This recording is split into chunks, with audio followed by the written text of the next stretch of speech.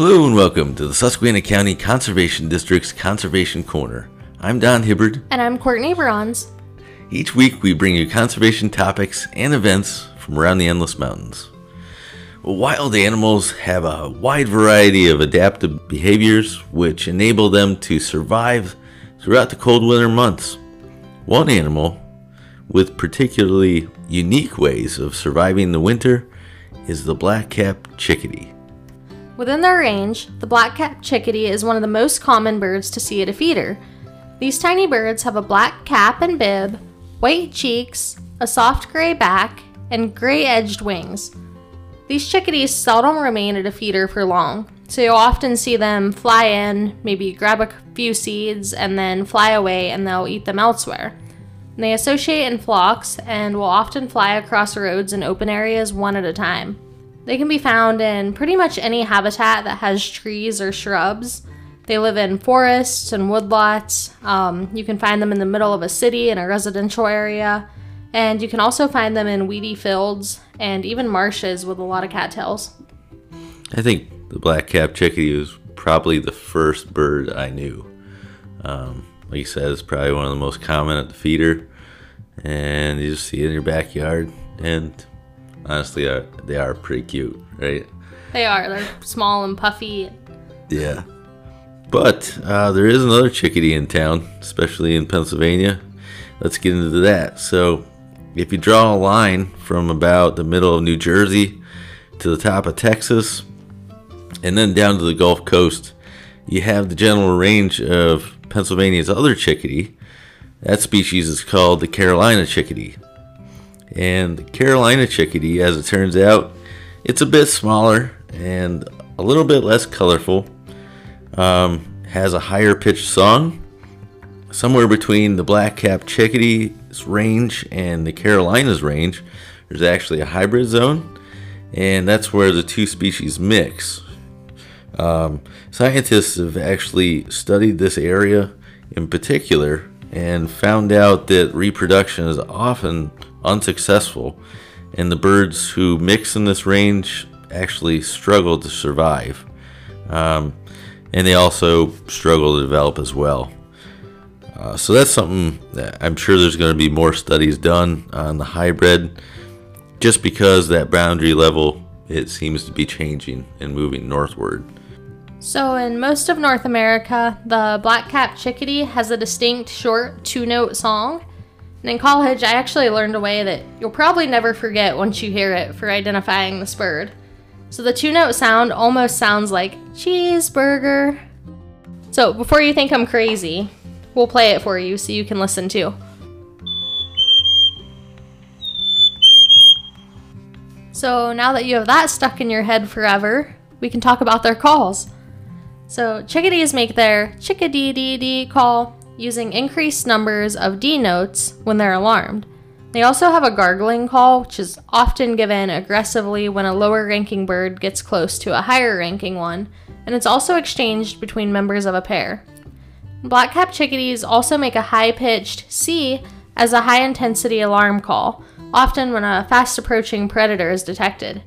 So when another chickadee hears this call, they know to freeze in position until they hear a chickadee-dee call signifying all clear. High C calls are most often given by the males. Now going back to cheeseburger, I have to admit, stuck in my head now. Courtney shared it with me, I think maybe a year and a half ago. Every time I'm out in the woods or step outside, whatever, and I hear a chickadee, they're always talking about cheeseburgers now, so.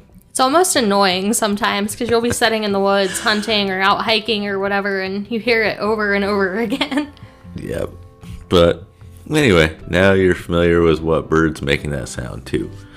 So, a cool study that I came across thanks to a friend helped me know a little bit more about how they survive at night. So these cold nights that are upon us right now, how do they do it? So although a chickadee's feathers and coat work well to retain heat, as we talked about, they're kind of fluffy. They look like they have a bunch of feathers. They do, and their tiny body size means that they lose heat from the core to the skin surface more quickly than other birds. And the chickadees combat this through several different responses. So the black-capped chickadee hides seeds and other food, and they store them to eat later. And each is placed in a different spot, and the chickadee can remember thousands of hiding spots. And this ensures throughout the day that chickadee has plenty of food to eat, and this becomes an important factor during the winter. So a biologist by the name of Susan Sharbaugh did a study and found that black-capped chickadees gained an additional, get this, 10% of their body weight each day by stuffing themselves. Sounds a lot like me during the winter, I think.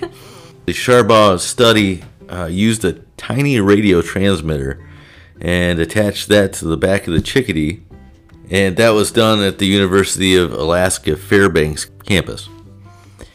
So that night, she ventured out into the woods, and following signals given off by the radio transmitter, here's what they found. They found that chickadee had crawled into a tiny roosting cavity in the top of a birch tree with a broken top. Further research on the black-capped chickadees throughout the years has shown that these tiny birds find those cavities, like we were just talking about. They crawl into them, they puff their feathers, they lower their body temperature by nearly 15 degrees Fahrenheit, and then they use that fat and energy from the food that they ate all day to shiver throughout the night to stay alive. So while you're sitting inside of your warm stove or heater with a blanket over you, thinking that it's still cold out, think of that little chickadee who's out there shivering all night just to stay alive. And then be thankful for your blanket or your heater. Yeah, but I thought that was a really cool study. I can only imagine the size of that little radio transmitter. The comparison they gave for the size of that radio transmitter was something about the size of an M&M. So I wish they had included a picture in that study, because that would have been cool to see. Yeah, it would have been.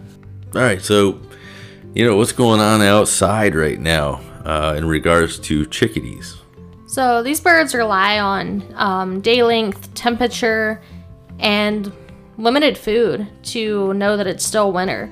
But by about mid-January, so about right now, the male is already starting to sing his spring song, which is a clear whistled cheeseburger, or sometimes it can also sound like springtime.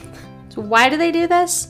Well, it's because it takes a chickadee pair a long time to cement their pair bond and become physiologically ready for the breeding season. So how do you attract these fun birds to your yard? Chickadees can be attracted to your feeder using suet. They like sunflowers, they like peanuts. They'll visit small hanging feeders as well as window feeders. You can also plant birch. You can plant willow, alder trees right in your backyard. And black-capped chickadees prefer these species to nest in. The birds also readily use nest boxes, and they're especially attracted to boxes that are filled with wood shavings or sawdust. To keep wrens out of the chickadee box, it's best to place them at least 60 feet into a wooded area. So for more information on attracting this species and other birds into your yard, check out Project Feeder Watch at feederwatch.org. So just a few fun facts for the week. Every autumn, black-capped chickadees allow brain neurons containing old information to die, and they replace them with new neurons so they can adapt to changes in their social flocks and environment, even with their tiny brains. And going along with that, studies have shown that chickadees actually grow extra brain cells to help them remember where they cached their seeds at. And because small songbirds migrating through an unfamiliar area often associate with chickadee flocks, birders can watch and listen for chickadee flocks during spring and fall, and this will alert them to the presence of interesting migrants sometimes. Well, hopefully you enjoyed this program on chickadees. I certainly did. They're one of those favorite birds of mine. So next time you're out in the woods or just taking a walk or whatever, listen for that call, and like I said, I promise you'll never forget it. That's for sure. Well, if you have any questions related to our show, you can contact the Conservation District by calling 782-2105. If you missed a portion of today's show, you can go to our website, www.suscondistrict.org. And you can find our Conservation Corner page with past episodes, links to information about past episodes, and you can find a contact form where you can reach out and you can ask questions. You can even make comments about the show. You can even suggest ideas for future shows. You have been listening to the Susquehanna County Conservation District's Conservation Corner. I'm Courtney Bronze. And I'm Don Hibbert saying, enjoy the outdoors.